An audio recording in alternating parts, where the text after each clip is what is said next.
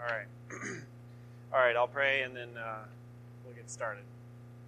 Dear Heavenly Father, thank you for bringing us all here this morning. I pray that you be with all those folks who are not here, whether they be sick or traveling. Please bless our discussion today, and please make it productive and give us a good worship service later on as well. In Jesus' name, amen. All right, I think most people were here when I was talking last time about the historical context of Ezra. It was Ezra and Haggai, I think. And I'm going to kind of review some of that and go a little further into more of the historical context of the kind of rest of the Old Testament and leading up to Jesus. So that's kind of where I'm going to go. And we'll look at a couple themes at the end there, but I want to talk about a little bit of that timeline again to review, and then go further, and then talk about a little bit of things that happened in the New Testament. So last time we started with a couple of these large countries that had had kind of a major impact on the last handful of books in the Old Testament. So we started with Assyria. We talked about how Assyria was the first major power to kind of come in and take Israelites off into exile. And Dan actually mentioned the Samaritans last week a little bit, and the story of the Samaritans kind of starts with Assyria, because a lot of the 10 northern kingdoms were conquered. Assyria took a bunch of them away, but then also replanted a bunch of people from different places in Assyria, and that was kind of their practice whenever they took over a country, was to resupply the country they took over with some people from all over.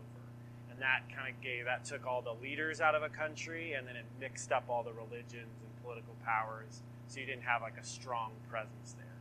And that's where the Samaritans come out of. So they're this kind of mixed, intermarried, group of people. Some Judaism is there, some sort of Jewish blood, with all sorts of people from all over that area. And that's kind of why later on the Jews really look down on them, because if you're thinking about like a pure blood Jewish race, they're like a far offshoot of that. They've got different places they worship and a lot of different blood from all over. So that's kind of the background for the Samaritans.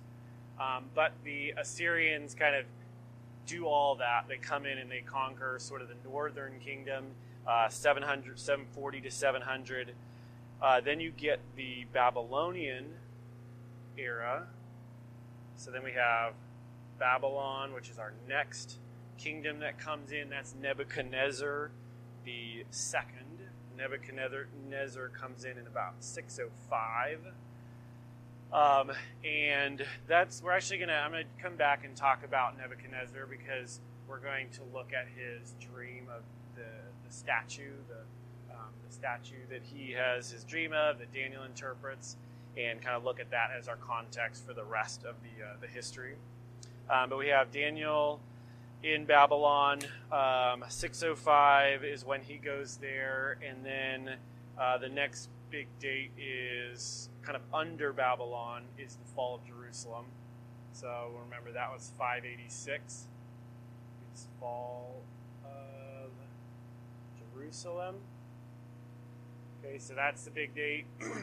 So Nebuchadnezzar's been in control for a while.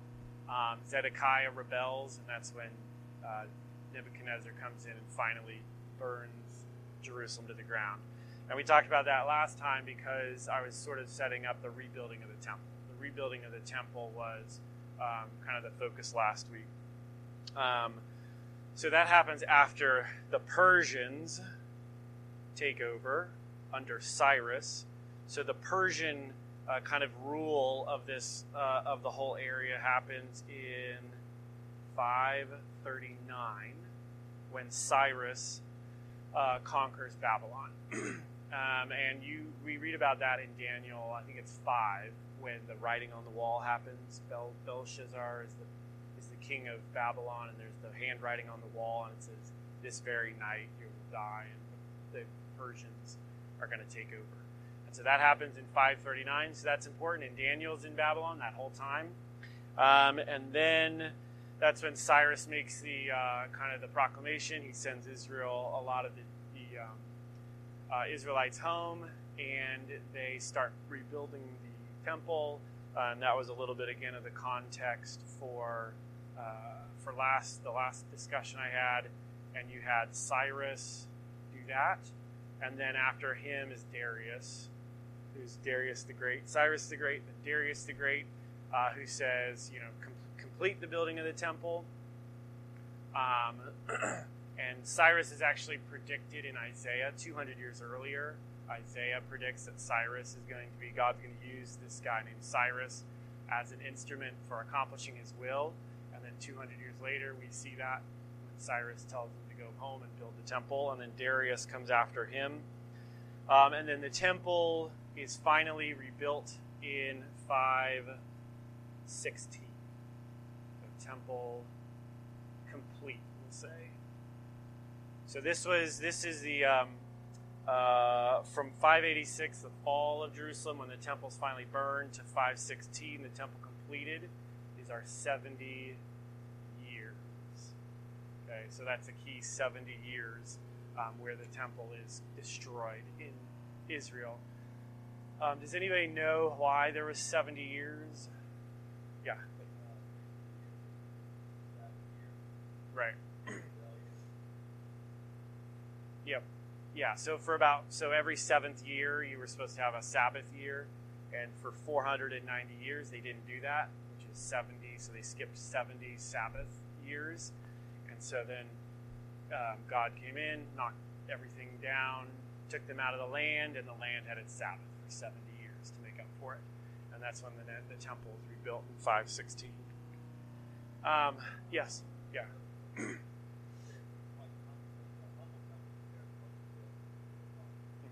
Yeah. Yeah, there's the passage. What book is that? Where they say the old men were like weeping because it paled in comparison to the original. Yeah. Yep. Okay. So then we're going to jump to when Daniel's in Babylon. He has this vision of the statue, and that's going to take us further down the road to our historical context. But I think that's pretty much kind of what we covered. The key dates: Assyria, Babylon, 605. Didn't reign that long. The Babylonian history is not super long. Cyrus, Darius, and then we'll keep going. All right.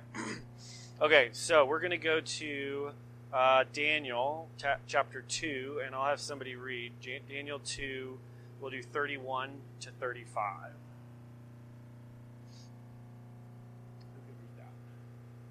Have that.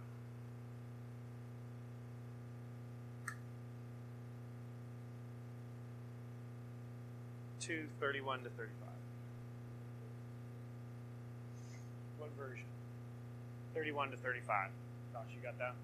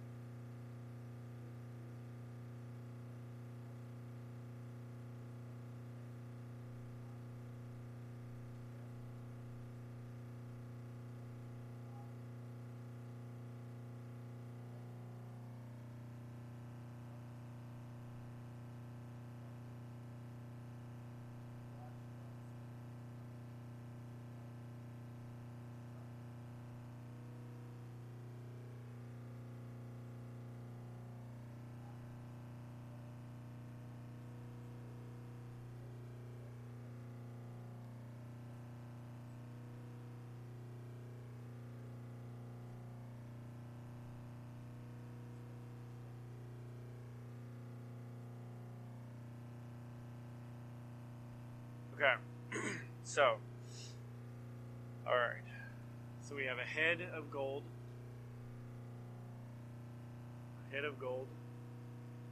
we have what else next? Chest and arms of silver, we have a chest and arms, so silver. So gold, silver. What came after that? What was bronze? Not the legs. The belly and the thighs. So he's wearing like a tunic thing. Bronze. Okay. And then legs of iron. But also the feet are what? Iron and clay. Okay. That's probably definitely what it looked like. It's a tunic. It's like a... All right. I'm not going to add to it. It's going to look even worse. Okay. All right. So now let's get into the interpretation. So, verse 36. And remember, this is the one where Nebuchadnezzar says, I want you, all you wise men, to interpret this. But he says, I'm not going to tell you what it is. You have to tell me what it is and interpret it. And that's when Daniel saves all the wise men. Okay, so let's do 36 to 38. Can somebody read 36 to 38?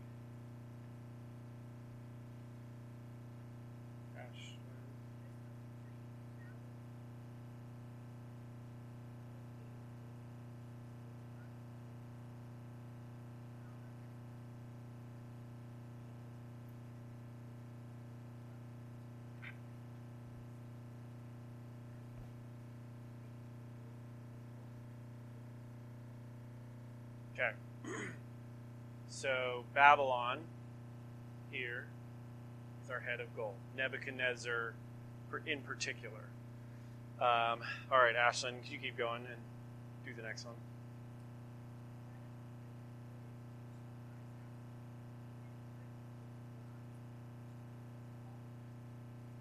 Okay. So Persia then. We have Persia here as silver. Persia, silver. And then a third, it says, a third kingdom of bronze shall rule over you. Okay, so does anybody know who conquered Persia? Greece. Who in particular? Alexander the Great. Good. So Greece then, say Greeks, or Alexander the Great, come in. They would be our bronze. And that happens in the 330s. Alexander the Great is in roughly the 330s. And then we have the next one. Ashlyn, could you do the next one?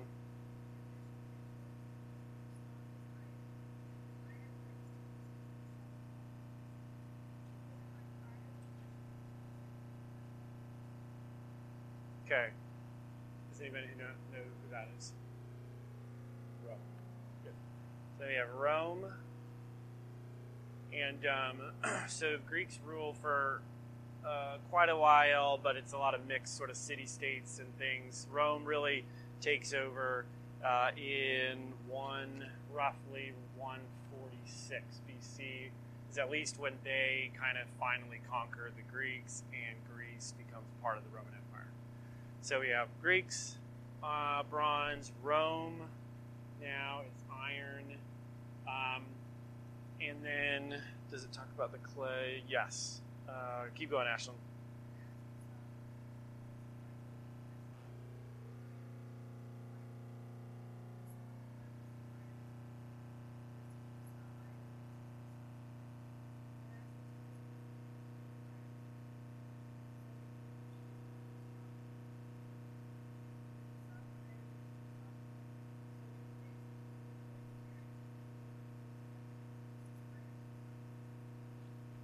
Okay, so that's still Rome, and I think there's some different theories about that. But one that seems to make sense to me is that the clay is the line of Herod. So Herod is kind of this king who rules over Israel during the the line, I think, rules for roughly 150 years. You have Herod the Great, and then his son, Herod Antipas, I think. And so that's kind of what people think is the clay here. So Rome, and then the Herodian line. And the line of the Herodian line actually comes from their Edomites, which is interesting because those are the descendants of Esau, and that kind of takes you back. You have Herod trying to kill Jesus, right? And and that kind of takes you back to Jacob and Esau, where you have Jacob have I loved, Esau have I hated. You have this kind of modern day representation of Esau here, combating with Jesus and the line of Jacob. So anyways, that's something to kind of just a little side note there. But that's probably what the clay is. All right. Now we have what? Where are you, Ashlyn? What verse? 44? Okay, do you want to finish it up? 44 to, I think, just maybe 45.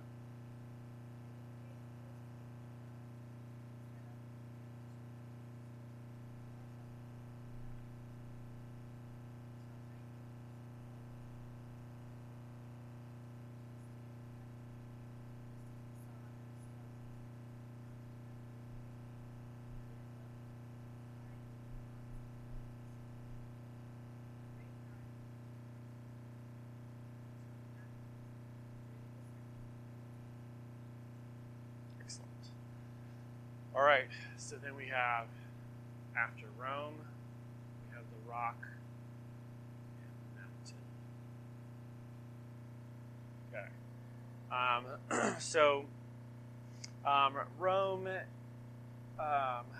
Rome has been kind of ruling the world, obviously, right, for a while now. Does anybody know, let's see, so when Christ was born, so the Roman Empire starts in 27 BC. That's the first emperor. So when Christ is born, you have who's Caesar when Christ is born? You guys know, remember?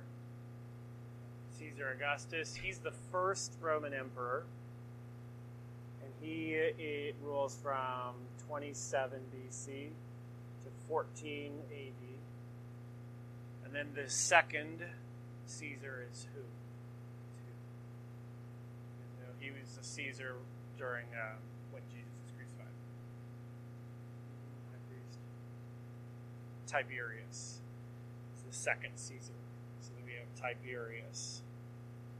And he rules, obviously, 14 to, I don't know, 40-something. What's that?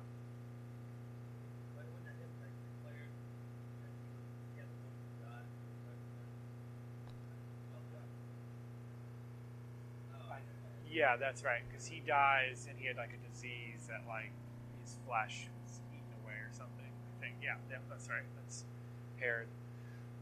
So these are our two first Caesars. The Roman Empire starts in 27. Before that, you had the Roman Republic for 500 years or so, and then you have the Empire, which starts the kind of the lines of all the Caesars.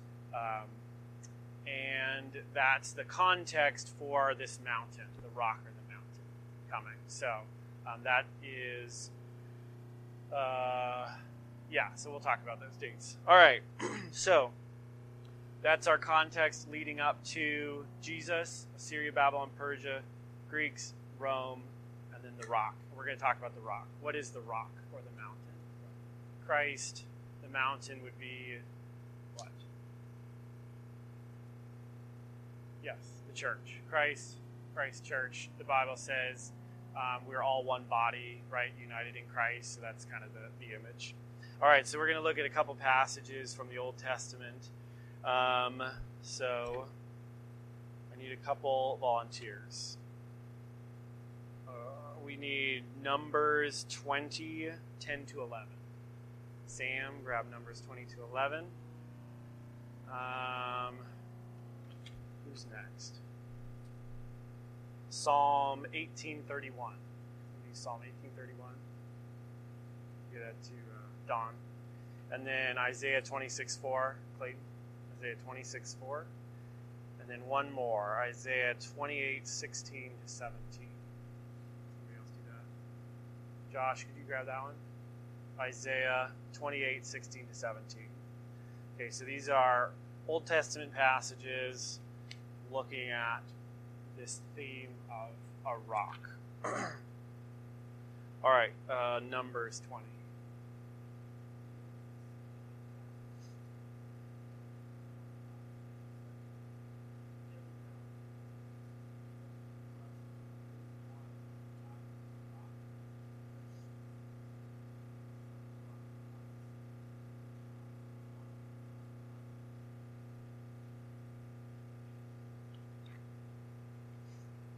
Okay.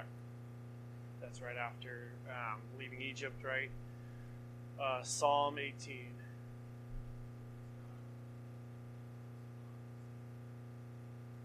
Okay. Isaiah 26. Trust in the Lord forever, for in God, the Lord, everlasting strength. Okay. And then Isaiah 28. Josh.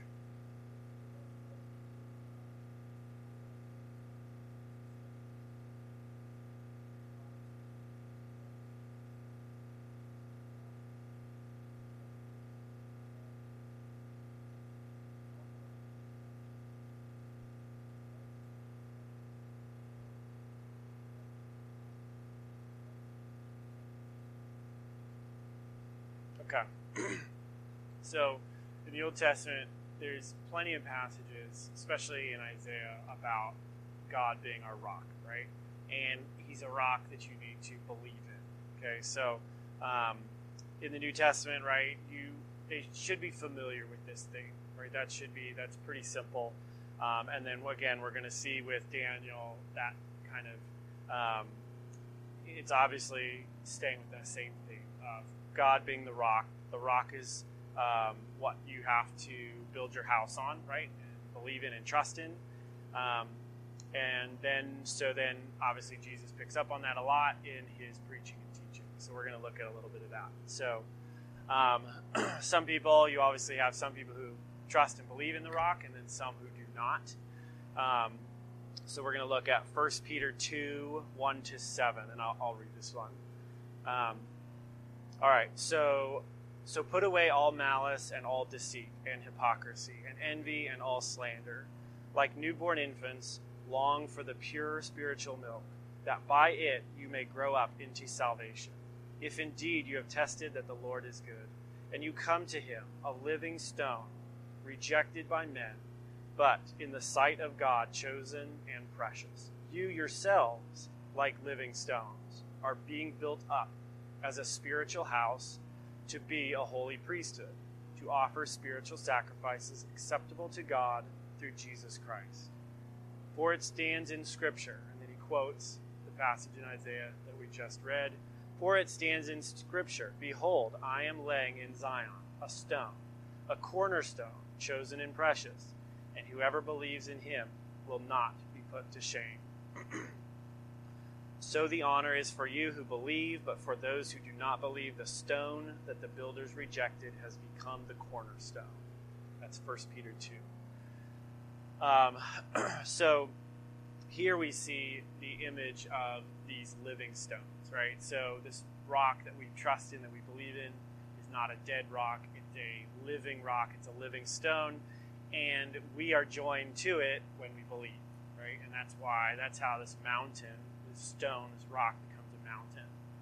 You take dead rocks, dead stones, they believe, and they become joined to this other rock, and now you have this big mountain that keeps growing and growing, full of living stones. All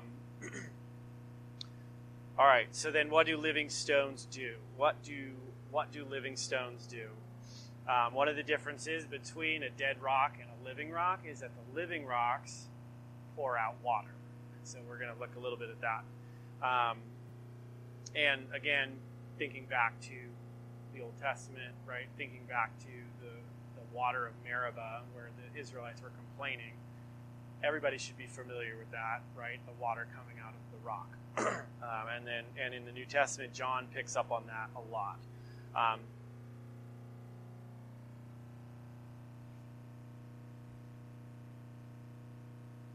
Right. Right. Yep.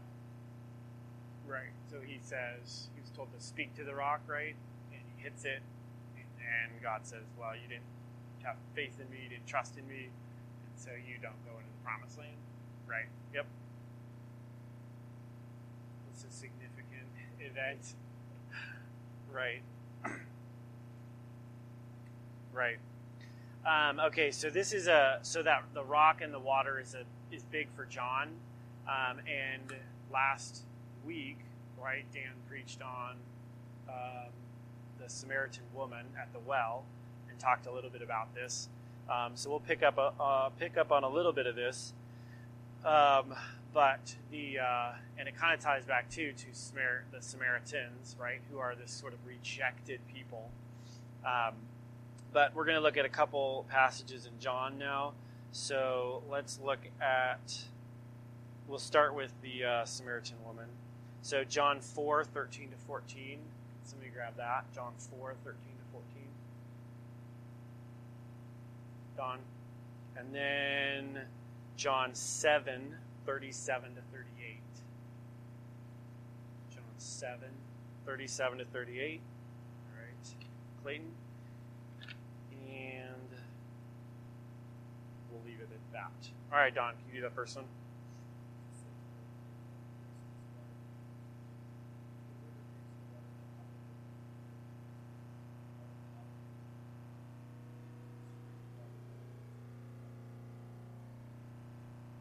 Okay. And then Clayton, the next one, John 7. On the last day, that great day of the feast, Jesus stood and cried out, saying, if anyone thirsts, let him come to me and drink. He who believes in me, as the scripture has said, out of his heart will flow rivers of living water. Okay. All right, so that is, that's, I think, that last John passage seems to kind of tie this theme together, right? Where we're living stones, right? We're united to Christ, building this mountain that's going to fill the earth. And as living stones, when we believe, out of us flows this living water. And that's how the world is renewed, and you take that living water, and that living water takes dead stones and makes them living stones. And like we saw in the passage in 2 Peter, that is what builds this mountain, which is really which should make us think about the temple. It replaces the temple, this mountain, which is the church, which fills the world.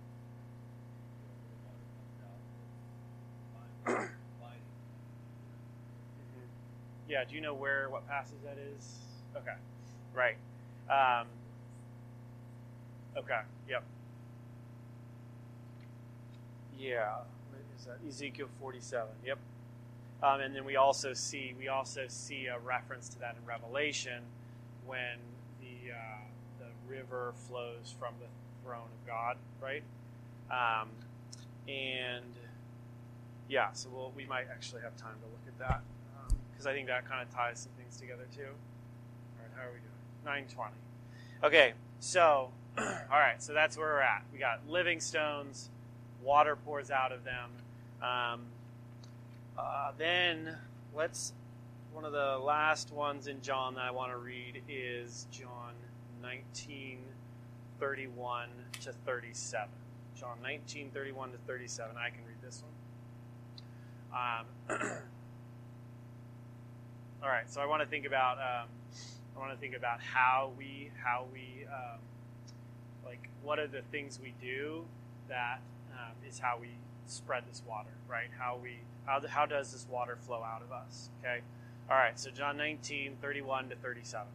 Since it was the day of preparation, and so that the bodies would not remain on the cross on the Sabbath, for that Sabbath was a high day, the Jews asked Pilate that their legs might be broken and that they might be taken away.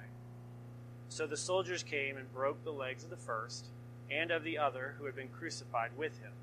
But when they came to Jesus and saw that he was already dead, they did not break his legs. But one of the soldiers pierced his side with a spear, and at once there came out blood and water. He who saw it has borne witness. His testimony is true, and he knows that he is telling the truth, that you may also believe. For these things took place, that the scriptures might be fulfilled. Not one of his bones will be broken. And again, another scripture says, they will look on him whom they have pierced. So I think the crucifixion is an interesting kind of incident that ties a lot of these things together, right? First, you have Golgotha, where it happens, is this mountain or this hill outside of Jerusalem, right? So it's not, you have the temple on one hill in Jerusalem, and then you've got the crucifixion that has this other hill. You have Christ obviously being crucified on the cross, and Golgotha means skull, and the cross is kind of driven into the skull, and you have the theme of the serpent's head being crushed. But then you have Christ on the cross, and the soldier stabs him, right, and water comes out. So you have the rock, water comes out of the rock, and you have a lot of people looking on and believing. So I think that's kind of the that ties a lot of it together. Where when the rock is broken, that's death, right? That's dying. You dying to self. That's you picking up your cross, right, in obedience. That's you dying, that's the rock being broken, and then the living water coming out of it. So you have the death, and then the living water coming out of it. And that's kind of it for the rock and the water piece. I think we already talked about Ezekiel, which sort of ties a lot of this together. The other thing is you have the Garden of Eden, and then you have the New Jerusalem. And the Garden of Eden, we hear there's 4 rivers that flow out of the Garden of Eden, and that it's on somewhat of a hill or mountain. So we start with creation with this hill, this mountain, and the water flows out of it, the 4 rivers, and they go to the 4 corners of the earth. Then you have the crucifixion, right, where you have the rock and water flowing forth. And then it's Revelation, I'm not sure where in Revelation it is, but we have the throne and the water pouring forth from the throne. Yeah, Josh. Okay, do you want to read that for us? Okay.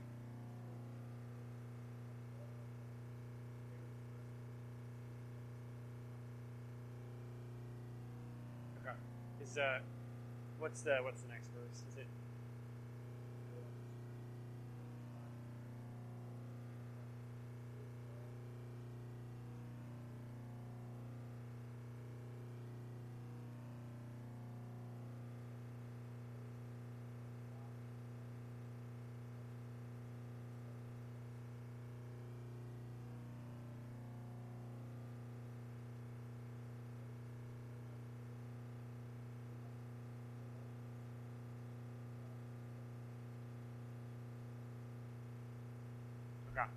So you see there the water that is for the healing of the nations, and that's what we're doing. That's what we as the church are supposed to be doing, right? We're supposed to pour forth and heal the nations. All right. Any questions about any of that? That is all that I wanted to talk about, and it's 9:25. So, any other questions? Anything?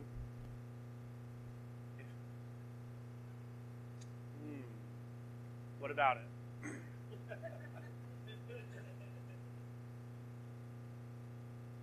to establish a question. What do you think? Jesus? Okay, so we have a rock, a mountain that covers the whole earth. One covers the world. It's one government. Who's in charge of the one government? Who's in charge of the church? The head of the church. He sees Christ. So that would be one response. Rick.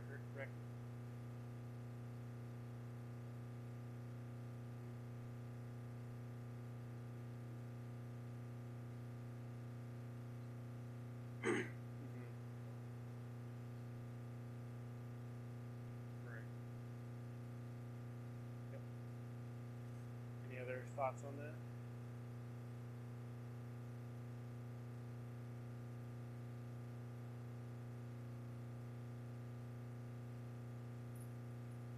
What in particular going on are you thinking about?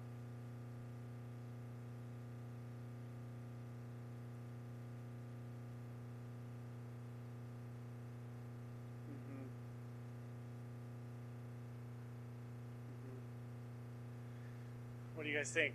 God control of everything, so don't worry. Mm-hmm.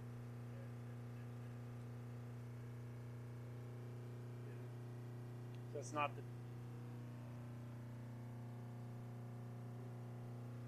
yeah. So we are promised, right, that the church will grow and take over the whole world. But then obviously you have secular humanist endeavors to try and accomplish the same thing, right? Because that would be a lot of people think that's how you usher in world peace, right? So that there's again, that seems like that could be happening, and it's not new, and that's what people have tried to do a lot. That seems to make sense to me.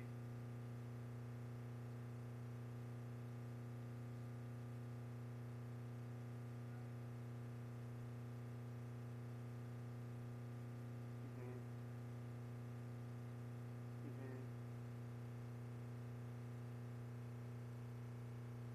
Mm-hmm. Right. And we kind of see that, right, all through history. Yeah. Yeah, that makes sense.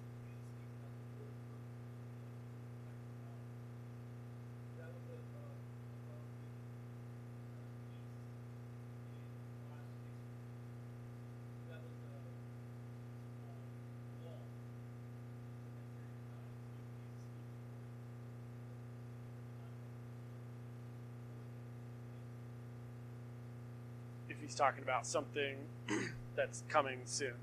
Yeah, it would be like we're in a 2 period of peace. Get ready for wars coming, right?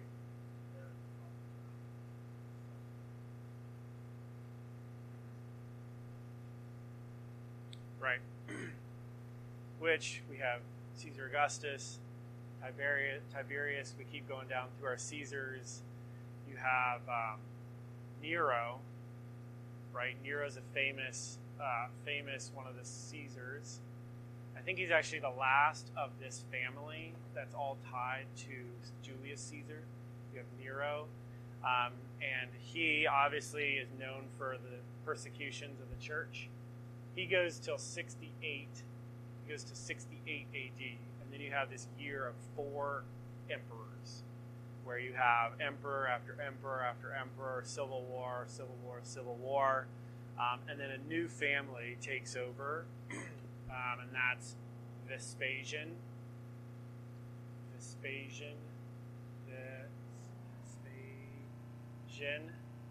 He takes over in 69, I think. His son is Titus. Vespasian is actually the general who rules Israel at this time. His son is Titus. Vespasian is called away. He starts kind of the destruction of Jerusalem, I believe. He starts the siege and starts it. But then you have this year of 4 emperors, and he gets taken away. And Titus, his son, kind of rules the Middle East, or at least Israel. And Titus is the one that finishes the conquest of Jerusalem. So conquest of Jerusalem, and then you have the Arch of Titus in Rome, which is him coming, which is what they build for him when he comes back, and in it you have the spoils from the temple are there. You see the menorah, that's the famous one. You can see one of the soldiers bringing the menorah in, but that's Titus who does that. And yeah, that kind of brings us to the conclusion of the history here. So, anyways, I think we're good. It's probably 9:30. All right, good. Any no final thoughts? I'll pray and then we'll let the kids out. All right, dear Heavenly Father, thank you for this time. Thank you for teaching us through your word and through the events of history. We praise you for how you use the small day-to-day choices for your purposes, but also the larger movements of these nations to accomplish your will. Thank you for having everything in control. We pray that you'd go before us today, bless the rest of this day and the preaching of your word. In Jesus' name, amen.